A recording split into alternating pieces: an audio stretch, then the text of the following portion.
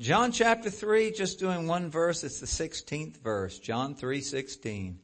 For God so loved the world that he gave his only begotten Son, that whosoever believeth in him should not perish, but have everlasting life. And I'd like to use as a topic those first words I read.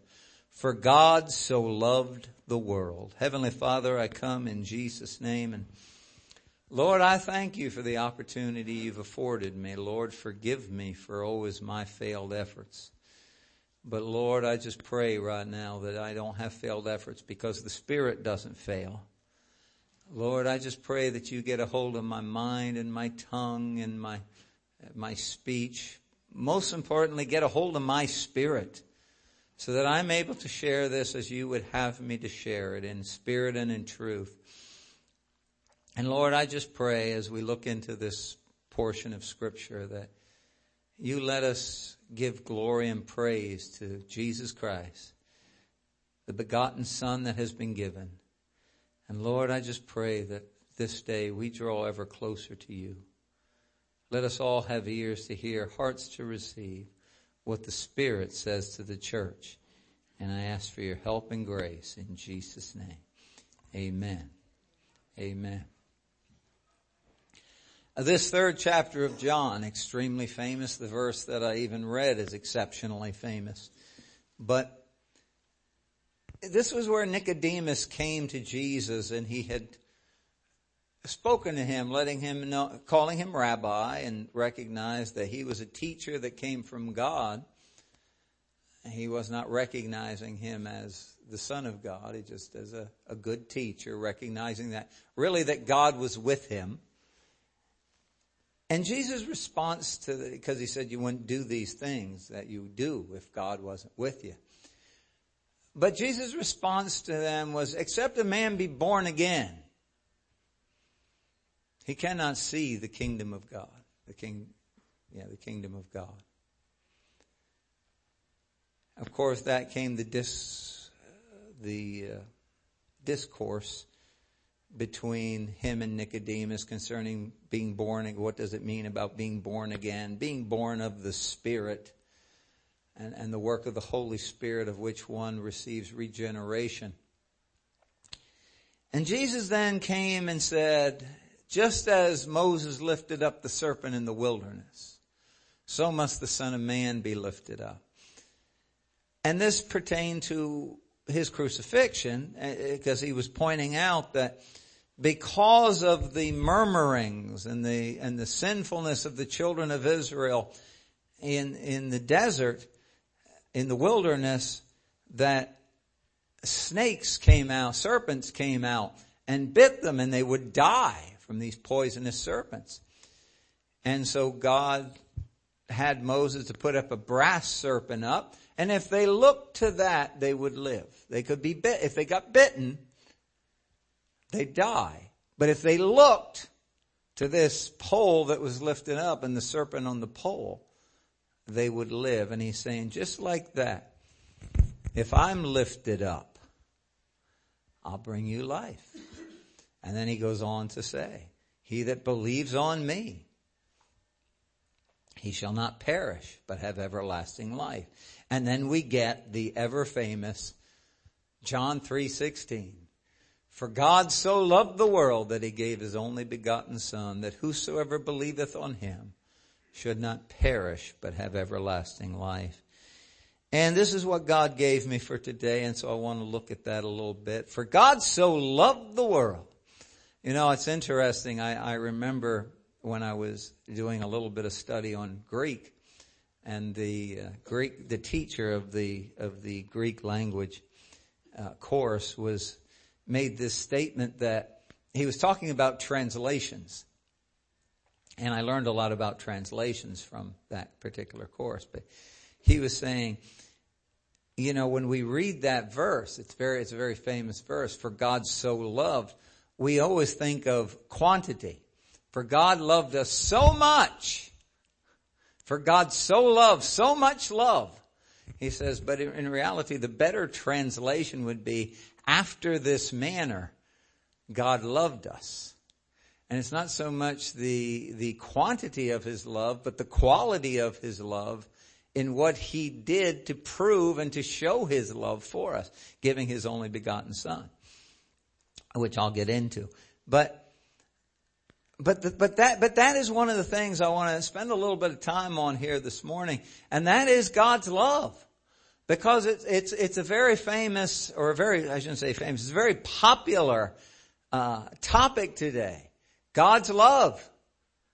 The love of God. God's love. Because, that you'll hear it a lot today. Well, God is love. Now, I've made reference to this in the past because a lot of times you hear it in connotation with romantic behavior. And I've pointed out, well, if you look at, and you can go ahead and turn to John chapter 4 a while. I'm not redoing this, but one of the things that when you hear that God is love, as they make it reference to a romantic love, is that we use the word love, but the Greek uses 4 different words.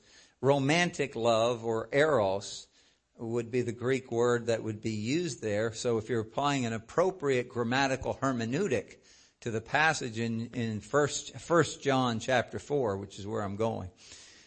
1 John chapter 4, if you're using a grammatical hermeneutic, to use it like that would be inappropriate, because at no time, even in that case, it doesn't say God is love, God is eros. It says God is agape, therefore, a sacrificial love, not a romantic love. So to say God is love and use it in a context in English as associated with romantic love would be an absolute incorrect hermeneutic and exegete of that passage and that verse. But one of the things I want to really look at and show you about God's, not talking about the romantic love and the misuse, but one of the misuses of today's thoughts of God's love actually is because I want to look at it not so much from the grammatical hermeneutic here, but from a contextual hermeneutic, and exegete the passage contextually and see how what God is love really is associated with. And it's so much better than the way the world presents it. See, the world says it and they get excited about it and say, well, God is love. Well, when you look at the contextual hermeneutic, when you exegete the whole passage, you ought to have a hallelujah fit. Don't know if you will, but you ought to. 1 John chapter 4 verse 7 says, Beloved, let us love one another, for love is of God. And everyone that loveth is born of God and knoweth God. He that loveth not knoweth not God, for God is love. There it is. That's the verse that they love to say. He that loves not knoweth not God, for God is love. In God's love, was manifested the love of God toward us. So here it shows. How did God show his love for us? Because that God sent his only begotten Son into the world that we might live through him. We can have life in Christ Jesus. Why? Because God loved us. Because God loved us. See what he's saying? He's saying, here's how you can have a manifestation of God's love. We might live through him. And then he goes, herein is love. Not that we loved God. You can say amen to that, because I'll tell you, I could have cared less about God until I got saved. I heard about him, knew things about him, I was around Pentecostal stuff all my life. But I could have cared less. I didn't love God. He meant nothing to me. but he loved me and sent his Son. Now wait a minute, I'm noticing a trend here. We'll look more and I'll tell you the trend. To be the propitiation for our sins. So in other words, I'm not done exegeting that passage, but let me just say something. You're talking about a holy God. You're talking about an almighty God. You're talking about the one whose eyes are too pure to look upon evil. But yet he looks upon my evil and he looks upon the evil of this world. And he says, you know what? I can't look upon you. But you're full of sin. Gary, you're full of sin. Pastor Gary, you're full of sin. But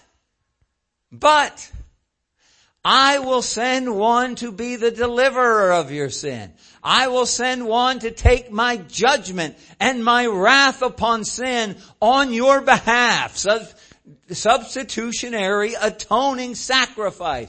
That's a propitiation. He's the sacrifice for my sin. Now that's love. He saved me from himself. Beloved, if God so loved us, we ought also to love one another. No man has seen God at any time. If we love one another, God dwells in us, and his love is perfected in us. Hereby know we that we dwell in him, he is in us, because he hath given us his Spirit. I'm going to deal with a little more on this. He's given us his Spirit. I know I've preached on this often. Know ye not that you're the temple of the Holy Ghost? And the Spirit of God dwells in you. You're a habitation of God through the Spirit. Why? Hallelujah! Praise God that he loved me enough not to leave me to try and figure it out on my own or understand who God is or know how to live in him. But instead he's given me the Holy Spirit to glorify him and to testify in him and to guide me into all truth and to convict me and to show me the way and to lead my paths. Now that's love. That's a whole lot better than romantic love. Oh, they make his love, those who like to make his, say God is love and use it in the wrong context and use it out of context and wrong grammatical hermeneutic to make it romantic love. They're missing something so wonderful. Look, I don't know, people here are married, have been married, and I'm glad and I'm sure it was wonderful. And I will admit I don't understand that. But I'll tell you what I do understand. What it is to have the Holy Ghost burning in your soul. What it is to have the love of Jesus Christ in your heart. What it is to have the love of God shed abroad in your heart by the Holy Ghost. And I'll tell you, I can't imagine anything tops that. So I'll admit I may not know, but I sure know what that is. He's given us the Spirit, and we have seen and do testify that the Father sent the Son to be the Savior of the world. I'll be getting into that a couple minutes too. The Savior of the world. Whosoever. Just note those words. I'm not ready to get to that point yet, but I will. The Savior of the world, and whosoever shall confess that Jesus is the Son of God, God dwells in him and he in God. And we have known and believed the love that God hath to us. God is love. And he that dwelleth in love dwelleth in God, and God in him. See, contextually, not just the grammatic hermeneutic, but the context relates something together. They go together. God's love and his Son. Matthew, it says God loves the Son. The Father loves the Son. Notice the two go together. They're not separated from each other. So when you see God is love, notice that there's always a relationship. Like just looking at verse 10 where I was bringing it out. Or verse 9, God manifested that love. How? He sent his only begotten Son into the world. Verse 10, herein is love. Not that God loved us, but not that we loved God, but he loved us and sent his Son. They're not the two aren't separated. God's love and the Son, Jesus Christ, are not separated from one another. They go together. Let me say that again. I told you, you ought to have yourself a hallelujah fit. The two go together. God's love is coupled with God's Son. The Son, Jesus Christ. They're not separated from each other. It's not, well, there's God's love and then there's the Son. No, they're together. They're together. You read that context. God is love. And you'll see the two are always together. The Father loves the Son. See if I want to move this on. No, I will. I'm going to take an extra minute here. Let's go to 1 John chapter 3. 1 John deals a whole lot with God's love. For God so loved the world. If we're going to know that for God so loved the world and let people know, hey, God loves the world, we better know what his love is and how it works. Because it's in the Son. And in 1 John 3, he says, behold, what manner of love the Father hath bestowed on us, that we should be called the sons of God. Therefore the world knoweth us not, because it knew him not. Beloved, now are we the sons of God, and it does not yet appear what we shall be, but we know that when he shall appear. Well, who's going to be appearing? Jesus. We shall be like him, for we shall see him as he is. And every man that hath this hope in him purifies himself, even as he is pure. Whosoever commits sin transgresses also the law. For sin is the transgression of the law. And we know that he was manifested to take away our sins. You see, one of the things that people say is, well, God, I have God's love. God loves me. There's no consequences because God loves me. I'll get a little more with this as we go on, and I'm saying, no, wait a minute. Is this just a thing that, well, God loves me, so anything goes? No, you see what God's love does. Whosoever committeth sin transgresses also the law, for sin is the transgression of the law. And we know that he was manifested, meaning Jesus was to take away our sins. Hallelujah. Praise God. Unless you love your sin. And in him is no sin. Whosoever abideth in him sinneth not. Whosoever sinneth has not seen him, neither knows him. Little children, let no man deceive you. He that doeth righteousness is righteous, even as he is righteous. He that committeth sins is of the devil. You want to know who's of the devil? The sin committers. For the devil sinneth from the beginning. For this purpose the Son of God was manifested, that he might destroy the works of the devil. Well, what are the works of the devil? He that committeth sin is of the devil. Well, he's destroying the works of sin in our life. So it doesn't matter what I do or how I live. No, God's love is that we don't have to be servants of sin anymore. That's why he says, whosoever is born of God does not commit sin, for his seed remains in him, and he cannot sin because he's born of God. The born again of earlier. In this, the children of God are manifest, and the children of the devil. Whosoever does righteousness doeth not righteousness is not of God, neither he that loveth not his brother. So he's saying, that love that's manifest in you is very simply there because that's the destruction of the work of sin. Here's what God's love does. Because the two are related, God's love with the Son and the Son who's come to destroy the works of the devil, we who were servants of sin, whoever commits sin is a servant of sin. We're no longer servants of sin, but we've become servants of righteousness, which is why he said, come out from among them. And be ye separate, saith the Lord, and touch not the unclean thing, and I'll be to you a God, and you'll be my people.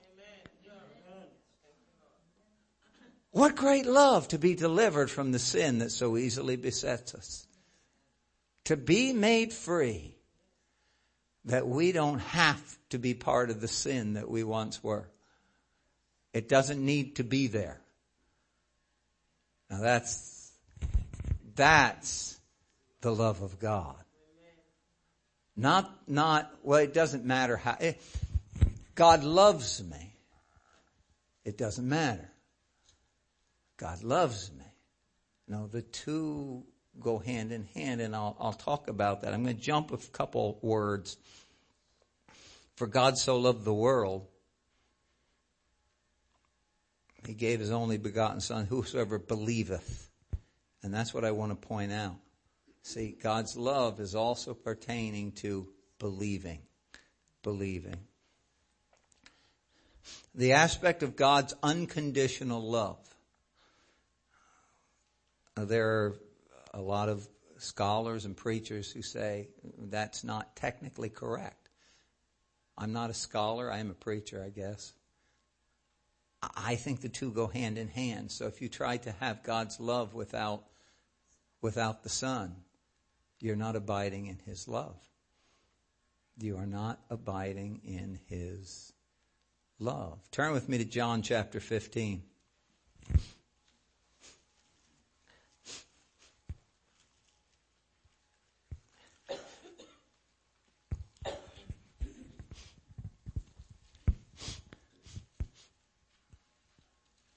I'll start at verse 7. It says, John 15:7, if you abide in me and my words abide in you, you shall ask what you will and it shall be done unto you.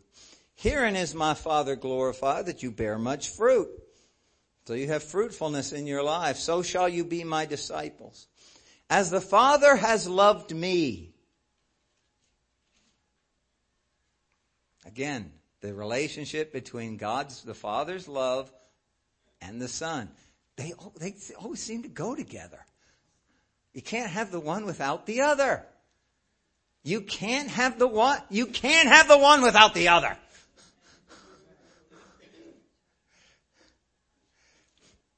Continue in my love. If you keep my commandments, you shall abide in my love. You shall abide in my love, even as I have kept my Father's commandments and abide in his love. These things have I spoken unto you, that my joy might remain in you, and that your joy might be full. This is my commandment, that you love one another not as yourself either, as I've loved you. A much higher calling. His love is greater than us loving ourselves. You go around, there's people commit suicide because they don't love themselves. He gave his own life. And he says, greater love hath no man than this, that a man laid down his life for his friends. You are my friends. Conditional expression. Not an unconditional expression. You're my friends. It's a conditional expression. If you do whatsoever I command you. See, this is filled with condition. If you keep my commandments, you shall abide in my love. You're my friends if you do. That's not unconditional. Those are not unconditional expressions. They're conditional. They're conditional on doing what? keeping his commandments. So it's all about works and law, right? No, it's not about that. It's about regeneration. It's about believing on him. Whosoever believeth on him. James said it, you say you have faith. Well, you show me faith without works. And he says, I'll show you my faith by my works. In other words, faith isn't something that just comes out of our mouth. Faith is something we live. Faith is something we live. I was debating whether I wanted to go somewhere, and I don't think I am. Not this message, but it's the life we live. Am I believing Jesus though all the world be against me? Am I proclaiming his truth even though it's not popular to proclaim truth these days? The big churches aren't filled with truth necessarily.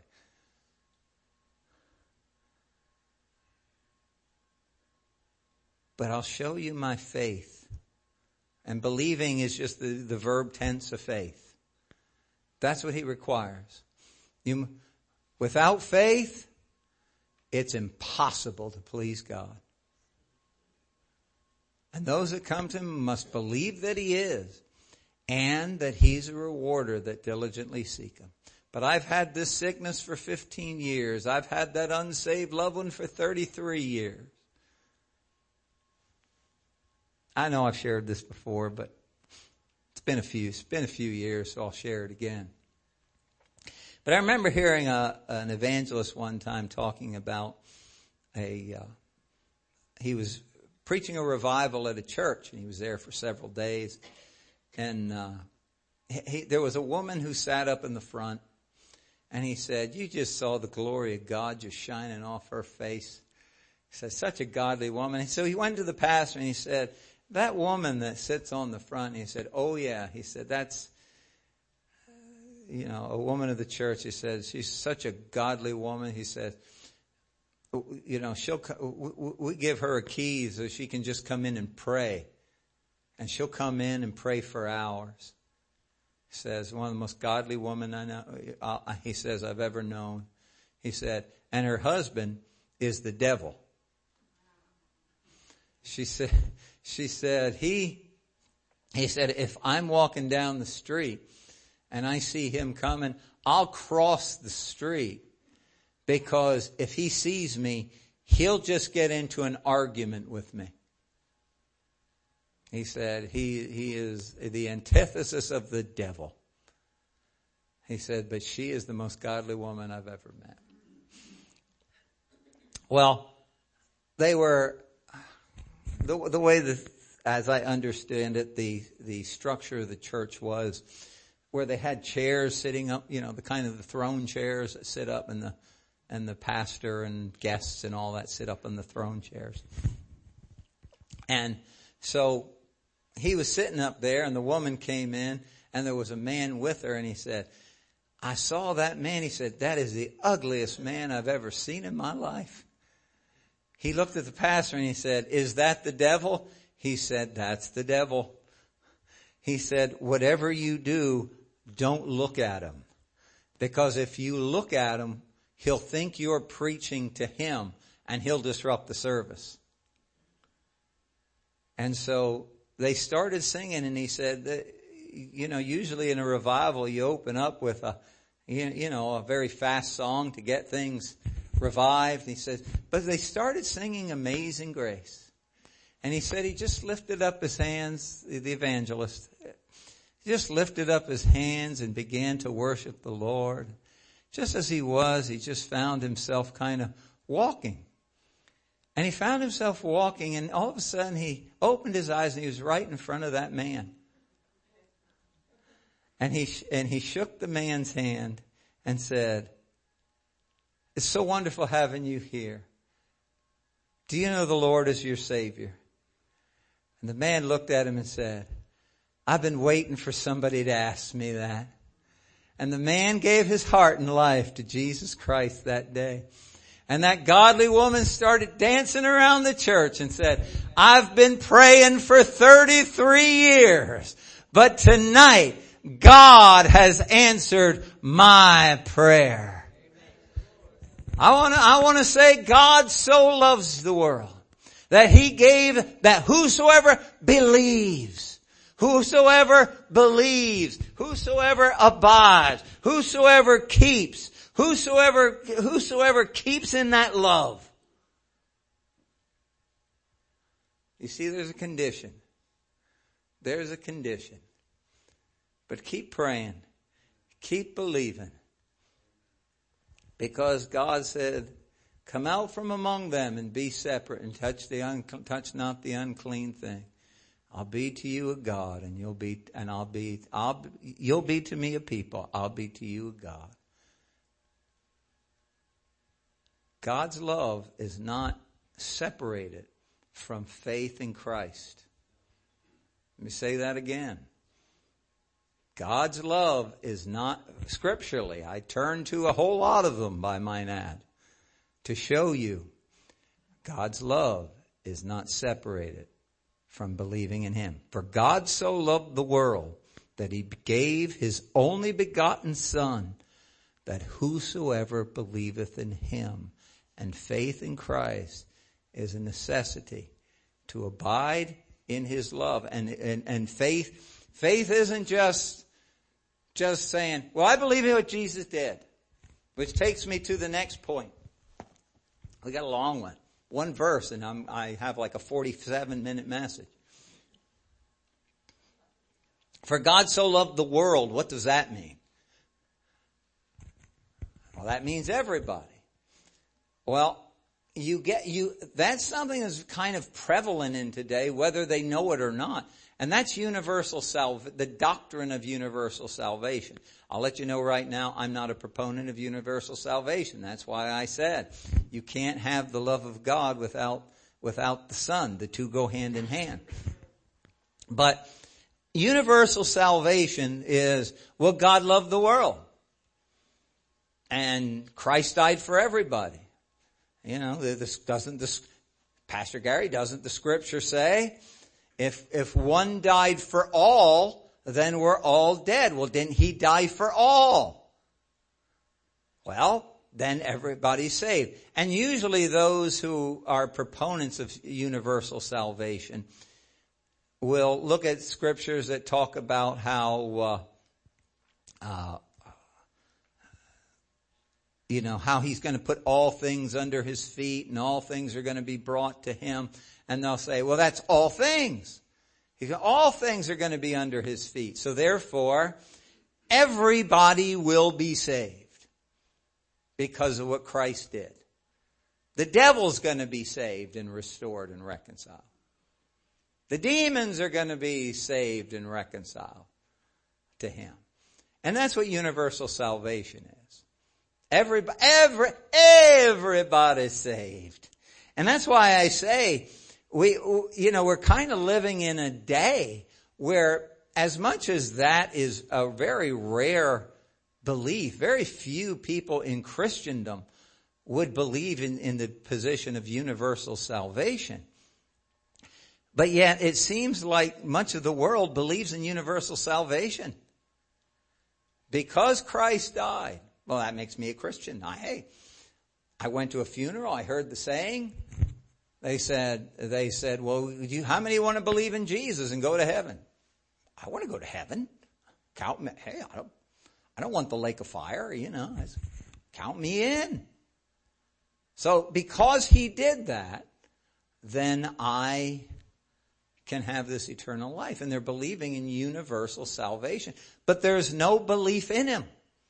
There's no evidence of faith. God, and that's where you get the misuse of God is love. God loves us all. Well, yes, He does. God commended His love for us that while we were yet sinners, while we were enemies to God, He showed that love to us. Christ died for us. Again, the love and Jesus Christ go together. They're never separated. They're not separated from each other. They go together. But they say, well, God's love, it doesn't matter whether I really have a life of faith in Jesus Christ. Because after all, he died. And so there's a lot of people think they're fine when they're not. Because they're not abiding in his love. They're not believing in him. And you know how I know? They open their mouths and begin to speak. And what comes out has nothing to do with life in Christ. Living in him. Scripture we read earlier. So what does it mean he loves the world? Does that mean everybody just has salvation, universal salvation? Well, most don't believe that, but in Christendom you kind of have two camps. Limited atonement and unlimited atonement. Limited atonement looks at those verses that talk about how Christ died for the sheep, Christ died for the church. And so this would really be the Calvinistic camp, the predestination people. And they're going to say, well, Christ only died for those who are the elect, those who are predestined for salvation. That's who he died for.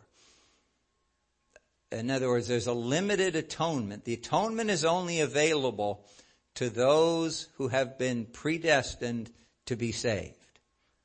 Now, I don't hold to this. I think there's other scriptures that bring. But I will explain why does it say then, well, Christ died for the church. Christ died for the sheep. You know, why doesn't it say he died for the world? Well, it did. It does. God so loved the world, he gave his only begotten son. That the church, the sheep, no, whosoever, anyone, unlimited atonement. In other words, Christ died for everybody. The whole world. Now, I'm not talking universal. And see, that's the argument of those with the limited atonement. They'll stick their finger in my face and say, you see, you're promoting universal salvation. I'm saying, no, I'm not. That's why I just spent a half hour talking about you can't separate God's love from the Son and his atoning work and his propitiation for our sin. You can't do it. So if you're trying to do it through universal salvation, it doesn't work. So no, although I'm a proponent of unlimited atonement, it's not universal salvation.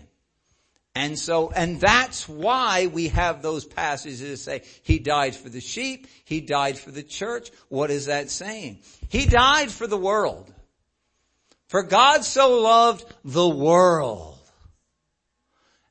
And that includes the worldly, which is all of us. Those who are part of the system of this world. He died as an atoning sacrifice, the propitiation for our sin, to deliver us from this world and sin. But this is why it says the sheep and the church and those things. It only has its efficacy in those who believe in him. He died for everybody. But the only place that it's effective, the only place where it works, or where it has effect, is in those who believe on him. He gave his only begotten son for the world, that whosoever believes on him. Maybe I need to make that a little smaller. Believes on him. So unlimited atonement. So I'm teaching you today, unlimited atonement is available. But if they say, well, no, it's only for the church. And I've had somebody kind of bring something, and I knew what they were getting at when they said, he died for the church. And I didn't get into the argument that day. But I simply want to say, yes, he died for the church. But he died for everyone. But where it has its efficacy is in the church, is in his sheep. That's where you don't perish but have everlasting life. For God so loved the world, He gave his only begotten, so whoever believes in him. So he loves the world. Belief, we talked about those things. I got one more point yet. Whosoever believes in him, for God so loves God, so he gave his only begotten Son. That's my final point. I may do a second part on this next week or in 2 weeks, that you won't perish, but have everlasting life. But let me turn, and I'll try to make this quick because I'm out of time and a half. 1 Corinthians chapter 14. I'm sorry, chapter 15.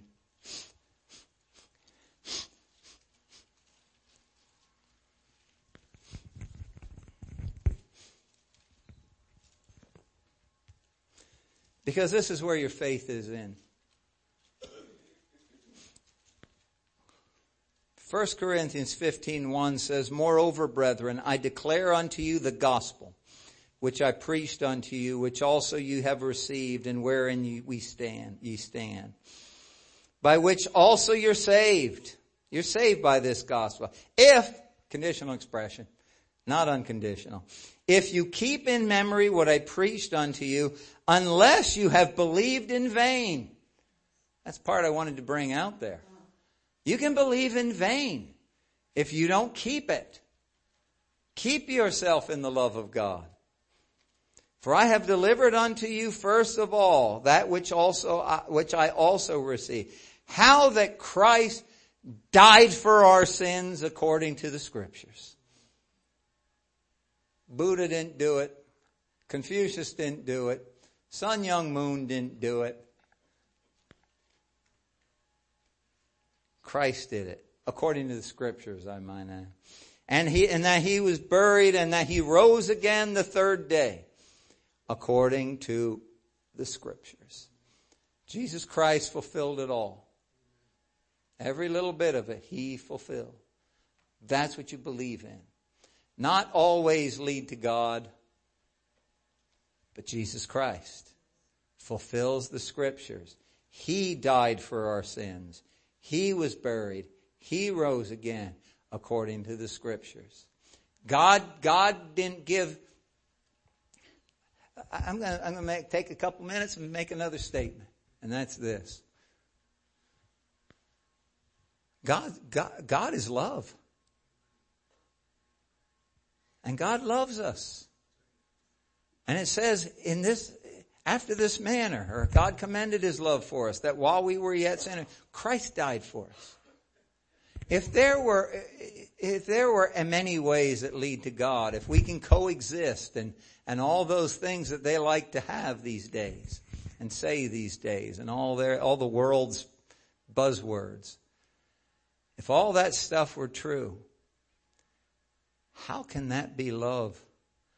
That if I can believe in Confucius sayings or Buddhism or Hinduism or I want to go to heaven. That's what I want. But I don't want this Jesus stuff. If I could have salvation that way, but yet God sent Jesus to a cross at Calvary to be beaten, have his beard pulled from his face, to take the slashes upon his back, to have the crown of thorns put upon his head, to have nails pierced into his hands and his feet. How is that love? Because I can choose another way. Why do all that? He did all that because that was what it took to satisfy the justice of God's demand for sin. That's what it took. Nothing less. That's love. That's why you can't put God's love with Buddhism or anything else. It must be related with the Son. One last place I'm going to look, and then I'll close it up. Romans chapter 5. verse 6 says this, "For when we were yet without strength, in due time, Christ died for the ungodly." Count me in that bunch. Christ died for the ungodly. I might have another hallelujah fit. Hallelujah. I am so glad he died for this ungodly sinner. "For scarcely for a righteous man will one die. Yet peradventure for a good man some would even dare to die. But God commended his love toward us, that while we were yet sinners, Christ died for us. Much more then, being now justified by his blood, we shall be saved from wrath." You're not going to perish, but you're going to have everlasting life, because you're going to be saved from wrath through him. Believe in him. Be saved from wrath. Have everlasting life. For if when we were enemies, we were reconciled to God by the death of his Son, much more than being reconciled, we shall be saved by his life. And we're going to live with him forever. And not only so, but we also joy in God. That's why we have hallelujah fits. Through our Lord Jesus Christ, the Son, by whom we have now received the atonement, the at-one-ment. We're not separated from God, but we're made one. We're at one with God. We're justified. We're reconciled unto God because God loved the world that he gave his only begotten Son. Believe in him. And you'll not perish. You'll not experience wrath. But you'll have everlasting life. For God so loved, hallelujah, the world. Father, I come in Jesus' name. And Lord, I thank you for this passage. And